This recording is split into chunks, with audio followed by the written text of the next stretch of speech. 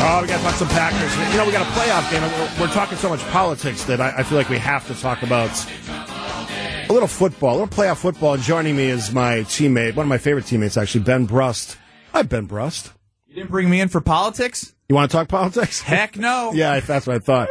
So first of all, you have a bathrobe on. What's that about? Well, that's a great question. It caught me off guard. Of course. I mean, Charles was like, what are you doing? Well, let's just say on Kyle Brust and Nortman, which is the show that I host, 2 to 5 on 94.5 ESPN. It was before the Chiefs and Lions game in which we had a fan call in and proclaim they're going to win both these games and they're going to make the playoffs. And at the time, right, we can all play Monday morning quarterback. Look, it wasn't looking good, right? Nobody was that confident. When they were 2 and 5, nobody who's listening is actually going to be like, oh, I really believed that this team was going to make the playoffs. That's a credit to the coaching staff. That's a credit to Jordan Love. That's a credit to everyone on that team that made a push, and they played their 2 best games of the year when they needed it most, Minnesota and Chicago. And I proclaimed after that call that it said, if this team makes the playoffs, I will be jumping in Lake Michigan. And I'm going to make right on that. I don't know when, but I am preparing at all times to do so. So does that basically give you carte blanche to just wear those kind of clothes every day to work? Yeah, I mean, it could be next year. No, I mean, actually, that's the casual I could endorse. This is the best but worst Christmas gift that my girlfriend got me because she knew I was going to love it. She didn't know that when I got home from work that I was going to take every bit of clothing off and just put the robe on every single day. Every day. Every day. This thing's got pockets, Steve. I'm comfy. Is she regretting that decision? 60% of her regrets it. 40% is happy that I'm happy. Oh, I love that. All right, let's talk some Packers. So, yes, I don't think any of us expected this to happen. I didn't.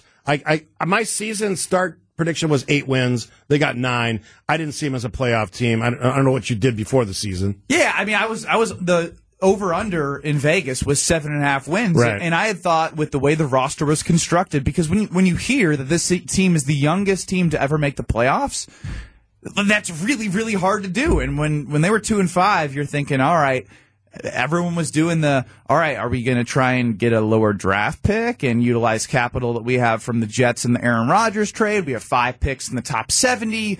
What does next year look like? And it didn't mean that Jordan Love still couldn't have been the guy, but now he's solidified that. We flipped the script from looking at draft picks and thinking to ourselves, all right, you made the playoffs. You turned this around. And I don't like the term house money. I like the fact that this team is going in as hunting, not the hunted, because they're going to be the hunted. I think they'll be a favorite to win the NFC North next year, and this is their opportunity to fly under the radar one last time. I'm not saying this is a Super Bowl team, but again, they've shown the last couple weeks, Joe Barry or not, they've showed some stuff on defense. I'm not saying Joe Barry's the answer long term. If they can, it's any given Sunday, right? And the pressure's on Mike McCarthy, right? He's coaching for his job. Yes. If he loses this game, he might not have a job with the Cowboys. As good as he's been in the regular season the last, whatever it is, 3 or 4 years. Jerry World doesn't make money on regular season wins. No. All right, so you're a former star athlete in college. Star's a little far, but I'll take it. I mean, you were a go-to guy for the Wisconsin Badgers. I'm a big fan of layering experience. Whatever your job is, layering levels of experience makes you the end product's better. Yep. I would make the argument, whatever happens in Dallas is going to make this team better next year and the year after that. Do you agree? I agree. I personally, like, to that question, right, you can say, well, what if they get blown out by 30 or what if they make it a close game?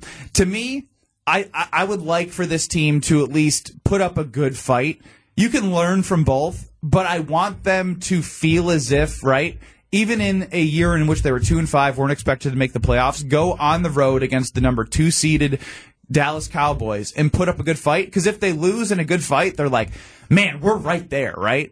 Like, we are right there. If we can get rid of some of the dead cap money, invest in positions that they need to invest in. I'm not the general manager. I'm not going to get deep into where I think they should go. But, I mean, when you think about it, you're going to have to pay Jordan Love. And to me, I thought this was very interesting for my co-host Brad Nortman, who punted in the NFL. He had talked about how there's $40 million of dead cap money that you're paying Aaron Rodgers that doesn't help this team this year. When you pay Jordan Love, Jordan Love this year is $5 million towards the salary cap. Right. That's essentially what it's going to look like. Now, there's dead cap money from Bakhtiari, and a lot of teams have this. But to know that Jordan Love, with the youngest wide receivers and tight ends since the 0-16 Browns, has been able to elevate these guys, I mean, come on now. The future is bright. I looked at how many draft picks they have. I looked at the potential capital they will have to spend on players. I look at this team going to the playoffs in Jordan Love's first year as a starter. The upside on this team could be tremendous. Doesn't mean it will be. We've certainly been... You couldn't ask for a better season. No. You just couldn't have. You couldn't have because you fought through adversity and you came out on the other side. I mean, you couldn't ask for a better season. The entire goal of the season was what, Steve? Figure out if Jordan Love was the guy. Yeah. And once you figured out that, you made the playoffs. Everything else is gravy. All right, we've got to take a break here, but I want to ask you that question. Question answered on Jordan Love. Don't answer yet. Ben Brust, ESPN 94.5, my guest. More after this. We are joined in studio by Ben Brust, Kyle Brust and Nortman in the afternoon, 2 to 5, right? 2 to 5. ESPN 94.5. It's a great show. I listened yesterday, actually. And he's wearing a bathrobe because he may or may not jump into Lake Michigan at any time. At any time. Yeah. Don't know when, but... Good to be prepared. All right, only got like a minute and a half, 2 minutes. So the game Sunday, 3:30.